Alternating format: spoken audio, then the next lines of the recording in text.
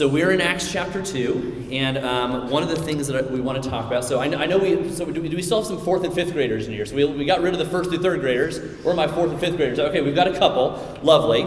So one of the things that I've mentioned that I love doing in our service is kind of giving kind of our kid previews. Can I still do that? I mean, some of you are still kids at heart, so I'm going to give our kid preview of the message. But this is it. We're going to talk about what it means to be friends.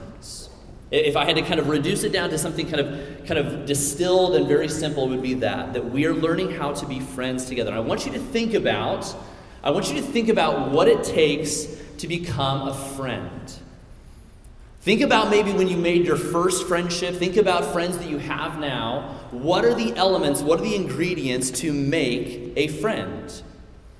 Now, sorry, my iPad just crashed on me in the middle of the sermon. Isn't that wonderful? So that's just wanted to let you know. Okay, we're good. Okay, we're good. Some of you are like, you should get an Android.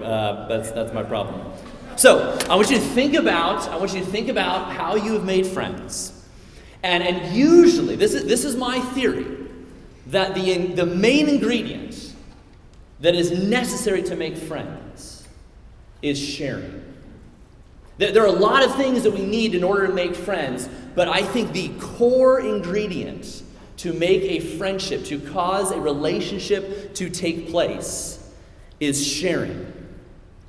There is no relationship without sharing. Whether it's sharing like a toy, whether it's sharing a memory, sharing a hobby, an interest, or even just sharing the same location that you inhabit, there is something about sharing that is necessary for relationships. So I was trying to think of like the earliest memory of making a friend when I was in kindergarten. My first friend that I made, his name was Zach. And I remember, this memory is flooding back to me when I was preparing for this message. But I remember showing up on the first day of kindergarten and seeing Zach. And he was wearing the coolest outfit in the world in my mind. He was wearing a matching just sweatshirt and sweatpants. Just green sweatshirt and sweatpants.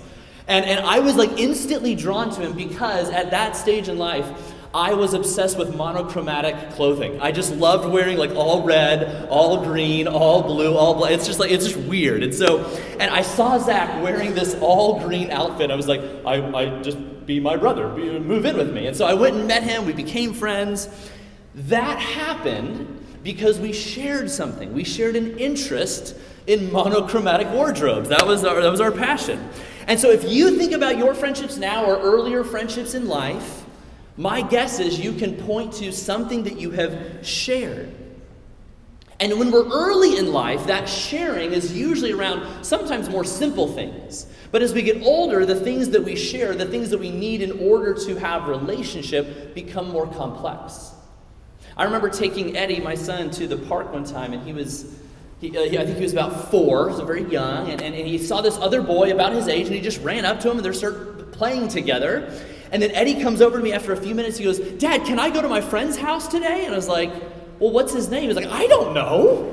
And I was like, "Well, sweetie, I think when you go to someone's house without knowing who they are, it's called kidnapping, I think. I'm not sure." But it's like, let's learn his name first. Eddie only needed to share the same space with somebody in order for there to be friendship. I say all of this to point out that sharing is what is necessary for relationships. But here's my question. Have we kind of lost our ability or kind of minimized or what's the word I'm thinking of? Have we lost the skill sets to form meaningful friendships in our day and age? I think there's something to do. I think COVID did a number on all of us in a lot of ways. And I think there are some challenges, new challenges that have developed in our culture that makes friendship difficult. And it is not news to point out the information that we deal with a lot of loneliness in our culture. In fact, just a few years ago, the U.S. Surgeon General, Dr. Vivek Murthy, talks about how we have a loneliness epidemic. That it's not just like, oh yeah, we have sadness and isolation. Like he declared it as the U.S. Surgeon General, we have a loneliness epidemic. And just last May, he brought more attention to it with these words. He says, "Our epidemic of loneliness and isolation has been an underappreciated public health crisis that has harmed individual and societal health. Our relationships are a source of healing and well-being hiding in plain sight, one that can help us live healthier, more fulfilled, and more productive lives. Given the significant health consequences of loneliness and isolation, we must prioritize building social connection the same way we have prioritized other critical public health issues, such as tobacco, obesity, substance use disorders. And then he says this: together we can build a country that's healthier, more resilient, less lonely, and more connected. That's coming from our U.S. Surgeon General. And here is my question for us as a church. So, I don't want to just say, so let's just form some social clubs. That's not necessarily the remedy. But here's my question for us as a new church. Are we willing to see this as a unique opportunity for the church to step in and meet a need in our culture and world? Because I believe the church has a unique opportunity to be a group of people where anybody and everyone can belong and find connection and community. The church is one of the last institutions where, theoretically, anybody can be welcomed in and brought in and find a home. But are we rising to the occasion? And are we taking full advantage of this cultural need that the church is positioned to address? So if you know me and kind of like my teaching style, I like to kind of think of one idea to kind of share together. And so the one idea for our time is this: the church that shares together grows together. The church that shares together grows together. So just to kind of give context where we're at in Acts, okay, so Acts chapter 1 into chapter 2, we have the story of Pentecost. We looked at that last week. The Holy Spirit has fallen upon the apostles and it has spread like wildfire. And we see this new fledgling community beginning to form from people of different linguistic and cultural backgrounds that are coming together, that don't naturally communicate and hang out together, and they are now centering themselves around this one person named Jesus. And so there's this brand new community called the church beginning to form, and they're drawing in outsiders, and because of that, the church grows. But how? How specifically does this diverse group of people begin to grow? And the first thing that I want to bring our attention to is this, is that they are a sharing people. They are a sharing people. In Acts 2, this passage in verse 42 and following, this is one of 7 summary statements that Luke will use throughout the book of Acts to kind of pause. He recognizes, he's a good speaker communicator. He's I know this is a long book, so I'm going to pause and give you some summary statements of where we are. It's basically the version, kind of the biblical version of a picture. I know you need a little bit of a break with all these words, but he gives this summary statement to say, this is what's going on at this point. And in this summary statement, we get a little bit of an inside look into who the church is, what they do, how they practice, and how those practices led to the growth and expansion of the church at this time. And what we learn is that whatever the church is, whatever it's going to become at this time, the church is a sharing people. So look at verse 42. This is the beginning of that summary statement. Luke says, they devoted themselves to the apostles' teaching, to the fellowship, to the breaking of bread, and to prayer. Now that language of devoted themselves, it's really strong language. It's not just and they considered, doing this, they experimented, or they wondered what it would look like if they did this. They devoted themselves. The word actually means they strived after. They endured hardship and adversity to attain this thing, which was community together. And so it's not just something that they found to be a hobby, or if they had time, they pursued community. They devoted themselves to it. And there's this communal language around it to convey that this wasn't something they did individually, but as a people. And so what is it that they devoted themselves to? They devoted themselves to fellowship. That's one of the things that Luke records for us. And this is a very important word. Not just because it's 50% of our church's name, that is important, but because the word fellowship, some of you, even if you've never studied or understood Greek, you might know the word koinonia. It's kind of a common word used in church circles, so if you grew up in the church, you might know it. But the Greek word here that's translated fellowship is the Greek word koinonia.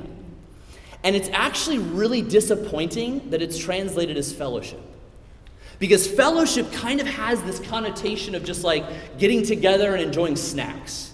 Which is great. I love snacks. I'm a big fan of them. But there's more to fellowship, to koinonia, than just sharing food in the same place. It's no less than that, thank the Lord, but it is much more than just kind of occupying the same space and having snacks. Fellowship has something to do more with this idea of sharing. Theologian Justo Gonzalez, in his commentary on Acts, says this: there is no doubt that koinonia is fellowship. It does produce relationship and connection, but it is also solidarity and the sharing of feelings, goods, and actions. I believe it's more accurate to describe fellowship or koinonia as the act of sharing or the act of oneness, specifically around a shared goal and mission. It's not just that we know one another, but there's something that binds us.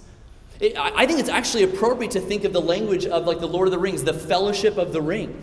You have these multiple people from all these different kind of tribes and people groups kind of in Middle Earth, and they come together, this unlikely group of people that are devoted to each other because they're devoted to a mission. And they're willing to endure adversity and hardship precisely because of this shared mission.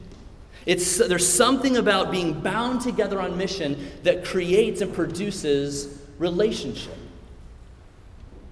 I think this is true. All of us can probably identify some story in our life where that is true. And this is what koinonia is. But it's not just about sharing. It is about standing in solidarity. It is about entering into the hardships of people and being willing to take on their challenges with them and to share that together. There's a reason why the church grows as a multi-ethnic community in the book of Acts, because of their willingness to koinonia with one another, to enter into each other's lives, to share each other's pains and burdens. They got close enough to care, and that proximity produced an ability to mend many wounds and divisions that took place amongst Jews and what we find later in Acts, Gentiles. Now, it's really important to note, we'll get to this here in a second, it's really important to note that before the church shared their resources with each other, Luke records that for us, they first shared their lives with each other. That they were willing to lean in and make relationship and connect with one another. The church that shares together grows together. But how did they share? How did the sharing people lean into this practice of sharing? We see this kind of in verses 44 through 45. Now all the believers were together, and they held all things in common. They sold their possessions and property and distributed the proceeds to all as any had need. Now, this passage has kind of been used a lot to kind of prescribe certain practices. Like, in order to be a church, we have to sell all of our possessions and kind of do this massive garage sale or something like that. Now, we could, and I think that that's a fine practice. But one thing that to be reminded of in Acts isn't just a collection of things that the church must do, but it is a description of what the church was doing and allowed it to grow. So does it necessarily mean we must all liquidate our assets and then give them to the group? Maybe, but it's not necessarily a prescription of what must be done. The point is not so much what they did, but the spirit from which they did it. The early church, what they did after encountering the radical generosity and love of God, what that did to them is that it totally reoriented their understanding and their relationship to their possessions, to where they said, no longer do I see what I have as mine, it is the Lord's and to be used for his purpose. So it's actually more than just saying, okay, so we need to sell stuff and give it to people. It's actually first having a mindset that God is the giver of all things and that he has the right to use our resources, whatever they are, for his purposes. In his commentary on Acts, Ben Witherington says this in describing kind of what's going on here. What is described here is that no one was claiming any exclusive right to whatever property he or she had. And when need arose, the early Christians readily liquidated their assets that they had to take care of fellow believers' needs. What's more radical than just being generous with what you have is being willing to declare who I am, what I have, what I'm capable of doing is not of my own accomplishments, but of the Lord. That's actually the greater miracle because of our natural tendency to be self-entitled and to assume we are what we are, we have what we have because of what we have done. This just happened naturally to a group of people that encountered Jesus' radical love. The gospel radically transforms our understanding of ourselves, of our stuff, and our relationship to one another. And this flies in the face of common cultural narratives in our day, both narratives that you find more on the right side and more on the left side. This idea of saying all that we have is the Lord's and to be used for his purpose, it flies in the face of kind of the more progressive narrative of, hey, you, do what makes you happy, regardless of what other people might say. That doesn't jive well with this idea of being committed, devoted to one another. But it also kind of pushes against the common narrative on the right of don't tread on me. Like what I have is mine, leave it to me.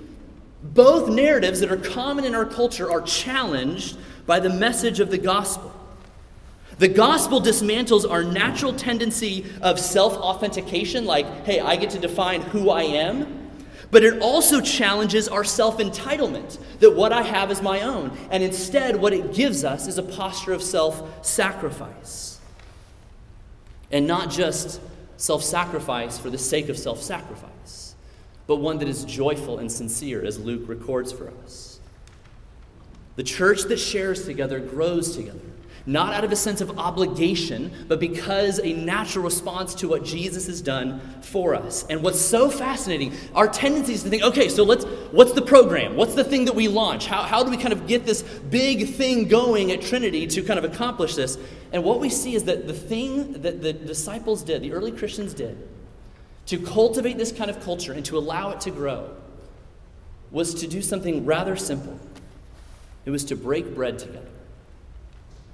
And that phrase, break bread, a lot of theologians will comment that it both means the practice of communion, but also the simple practice of just like sharing a meal together.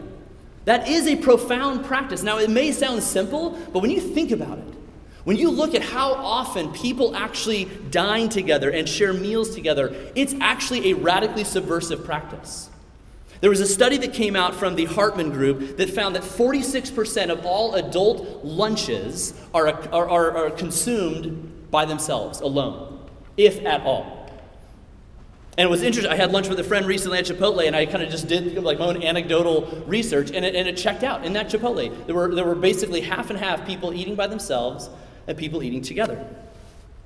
Conversely, there's a study that came out of Oxford that pointed out that when you share more meals together, you find yourself increasing in happiness. The research was conducted by Dr. Obvious. That's his name. That was a joke. You can laugh at that. It's fine. But I mean, I say that a bit tongue-in-cheek, but that it's truly like when you join together with people and share a meal together, there is something psychological, emotional, spiritual, dare I say, that happens when we engage in this practice. I think a great missional opportunity before us as a church, as a new church in our community, is to address this deep innate craving that we have for relationship. I recently, some of you know this, but over the last several months I've been trying to meet with different leaders in our community. Middle school, elementary principals, law enforcement. I've had coffee with Mayor Bacon. I'm just name dropping. But the point being is I just want to listen and learn. What do you see as the needs in our community? What do you see the challenges in our community, and how can we as a new church be a part of bringing about a flourishing community in our parish? And the common thread, one of the many common threads that came through all of these conversations was something to the effect of people just feel isolated and lonely, that people are longing for connection, that parents don't feel like they have a resource or a connection to other parents to know how to navigate the challenges of being a parent. That we find that kids are having a harder time coming to school because they don't have relationship at school. Santa Fe Trail has a massive problem with chronic absenteeism because kids are not coming to school for a lot of reasons. Do we have an opportunity as a church to step in and say, maybe this is our missional endeavor? I think one of the most loving, meaningful, and powerful ways we can love and serve one another and our community is to break bread together. This kind of practice is what moves us and move the church from just being a sharing people to being a compelling people. And this point will go much quicker, I promise. We see the church becoming a compelling people. And I said this earlier, it's important to note that this is not a formula. So okay, so if we do this, and then accomplish this, it will produce this outcome. That's not what Luke is trying to get at. But what he is showing us is kind of just what happened in the church and how it grew. It doesn't mean that we apply it exactly in the same way, but it's at least worth paying attention to. What's worth mentioning is that the church, as a result of them sharing together, they earned favor with those around them. Look with me at verses 46 and 47. Every day they devoted themselves to meeting together in the temple. So that word devoted shows up again. They devoted themselves to meeting in the temple, and they broke bread from house to house. So they engaged in this community in kind of a formal religious setting, but then they also did it naturally in their homes. And what happened? They ate their food with joyful and sincere hearts. And the result of that is that they praised God and they enjoyed the favor of all the people. That there was something about this people that dined together, which did not look natural because you had people from all these different tribes and languages coming together, and that produced a favor in the community. Notice the practice is both in the temple and in the homes. And through these acts of sharing together, it drew people to them. Because in the church, in this time, the church was seen and known for what they were for, less than for what they were against. And man, if we could reclaim some of that posture for the church to be known what she is for and not so much for what she is against, I believe that would be a powerful thing for the church and for our world. I've mentioned this quote before by Madeleine L'Engle, who wrote A Wrinkle in Time. I love it so much. But she says this: we draw people to Christ not by loudly discrediting what they believe, by telling them how wrong they are and how right we are, but by showing them a light that is so lovely that they want with all their hearts to know the source of it. May our community, our parish, our neighbors, and our world know and see Jesus through us by what we are for rather than what we are against. And that starts with us. That really does start with us. And so what I would say is, how do we lean into this? And one thing, again, like, yes, I think many of us are here at Trinity because we want to have an impact in our community. And that is a beautiful thing, but I think it does start by us loving one another. And so what I would say is be intentional in the space that you're in. I love our extended greeting time. Use that time to not simply talk to the same 3 people. I'm not saying that that's what you're doing, but let's be intentional in saying, who here do I not know? Who here needs to be connected with? Instead of thinking about church as what do I need, what do I get out of it, what if we approached this place and this people with the mindset of who needs to be loved and known? So move around, get to know one another, invite people in your home. Like, you don't need like my permission or anybody's permission to be like, and you can dine together. Like, I've loved hearing and learning about people in Trinity who have made connections and had people in their homes together. It's a beautiful thing. Be willing to do that and keep it simple. I think sometimes we assume that like to have people over, I have to hire like a cleaning crew with like a sandblaster to get all the stuff out of my floor or whatever. It's like, just like have people over and embrace the mess and chaos of your life. You don't feel like you have to serve like caviar or whatever. I don't know who serves caviar. I've never had it. But like, don't feel like you have to make it super fancy. Lean into the simplicity of just being together in the same space. I would encourage you to find ways to even connect with people who are either 10, 20 years older than you or younger than you. And don't just default to kind of just talking to the people who are kind of in your same stage of life. Keep it simple and find ways to be together. In fact, what I want to do, my friend Josh inspired me. Josh Duclett, Josh is over here. Josh inspired me. So we're a part of a men's workout group, and it's called F3, in case you want to know about it, but talk to me later. But the point is, one of the things that Josh did is a way to try to get some of these guys to get to know each other a bit more, is he created this thing where you fill out a form, and he just pairs guys together, and then they find a time to get together and meet and have lunch. And it is a profoundly impactful thing. I love it. And so I asked Josh, like, I don't know if it's copyrighted, but it's like, can we do that at Trinity? So what we're going to do is in our next newsletter, we'll share more information about it. We're going to do something called Bread Breakers. Of course, it had to have a name. But what we're going to do is I'm going to send out this form. And if you're interested, you can fill out this form. And you will have your name, and we'll pair you with somebody. So we're going to keep guys with guys, girls with girls. And just for the sake of kind of our child protection policy, only 18 and over for now. If you high schoolers want to do this on your own, talk to me, we'll figure it out. But here's what I would say. If you would like to participate in that, we would love to find a way to pair you together, meet somebody from Trinity, and break bread together. And bonus points is if you pray. That's if you want to do that together, you earn bonus points. So again, I'm not forcing this upon anybody, but it's just a way to try to get us to practice breaking bread together.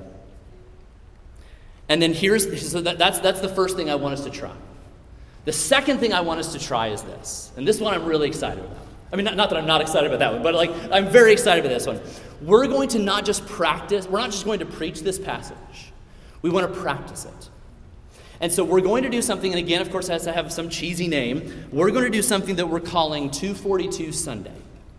And so on February 25th, in 2 weeks, 3 weeks, whatever, in a time in the future, I can't do math on the spot, what we're going to do is on that Sunday is practice what this passage is. And so what we're going to do is we're going to have tables and chairs set up. We're going to have a potluck brunch. We'll have a sign-up genius so that everybody has something to contribute to the table. And the idea is to gather in groups of 9 to 10 and get to know one another and pray together, break bread together. We'll still participate in communion. We may have a time to sing a song or two together. We're not going to preach. Some of you are like, hallelujah. But the point is that that's what we want to practice. We don't want to just simply preach this passage. We want to practice it. So more information to come, but mark your calendars, February 25th. It will be our 242 Sunday where we put into practice what we plan to do from this passage. So with that, let me close with this. What we see in Acts 2 is a people who began to lean into their identity as a sharing people. It led to them becoming a compelling people. And it's what produced them to become a growing people. Pentecost is this revelation of who God is and that He is a God for all peoples. That revelation led to this massive response of faith and repentance in people who were far from Jesus. That faith and repentance led to this spontaneous worship of God, and that worship of God produced a community of people who were not naturally meant to be together. And that unnatural collection of people led to generosity and favor with the community, and it resulted in the lost being found. Again, this is not a formula per se that we follow, but I think we would be foolish to not consider how to lean into what the early church did in hopes of seeing those who are far from Jesus brought near. Amen? And so would we be willing to lean into this practice, not just so we can get to know each other, not so we can find out who makes the best breakfast casserole in our church, but so that we might model for a needing and desiring community that is desperate for community and belonging so that they might find Jesus. The growth of the church did not come from the top down, but from the bottom up. And it was through the radically subversive act of naturally divided people, Jews and Gentiles, sharing meals together that created unnatural friends. The goal of church is to not simply be a large powerhouse of impact, but rather a faithful, committed people following Jesus in the small, simple, everyday stuff of life. And I want to close with this quote. Violet, I'm going to skip this slide and go to the next one. There's a phenomenal book called The Simplest Way to Change the World. And it's a short little book, and it's all about biblical hospitality. And the authors, Dustin Willis and Brandon Clements, say this. And what I would suggest is that what we need is not a new strategy, but perhaps lean into an old, timeless strategy. He says, in our increasingly hostile culture, the importance of hospitality cannot be overstated. Let's do a little less talking and a little more eating, and who knows what Jesus might do. By the simple act of opening your door, you are joining in on what God is doing to heal the planet and welcome prodigal sons and daughters back into His family. I think the most effective way to bring people to the Lord's table, so to speak, is to bring people to our dining room table. And so my hope is that this message would be used by the Spirit to activate in us a desire to break out of our comfort zone, so to speak, and to show others what we have been shown in Christ abundantly. Because this is what Jesus has done for us, leaving the comforts of heaven to enter into our brokenness and to draw us near. Before He invites us into His family, He invites us to Himself. And may that truth, may that grace, may that love of Jesus who became our sin so that we might be drawn near, may that be the source and motivation of our ability to love our neighbors so that those who are far from Him may be found. Amen? Let's pray. Oh, Father in heaven, we thank You for Your grace towards us. We thank You, Lord, for the way in which You are at work in the simple and mundane, seemingly mundane things of life. Lord, I ask that you would stir within us, not a sense, I pray against a religious obligation that moves us to act, but Lord, rather would you stir within us an understanding and a grasp of your generosity towards us so that we might then respond by being a generous people to those around us. Lord, my hope is that through our practices of putting into play what we see in Scripture would result in people who are far from you being drawn near, but also, Lord, for those of us who may not be as near as we might think, that we would be drawn nearer to you and to one another through this practice. Lord, would you instill within us a desire to reflect your love, your generosity, and hospitality to one another and to our neighbors, and would you do it for your glory and for our good? We thank you and pray all of this in the name of Jesus. Amen.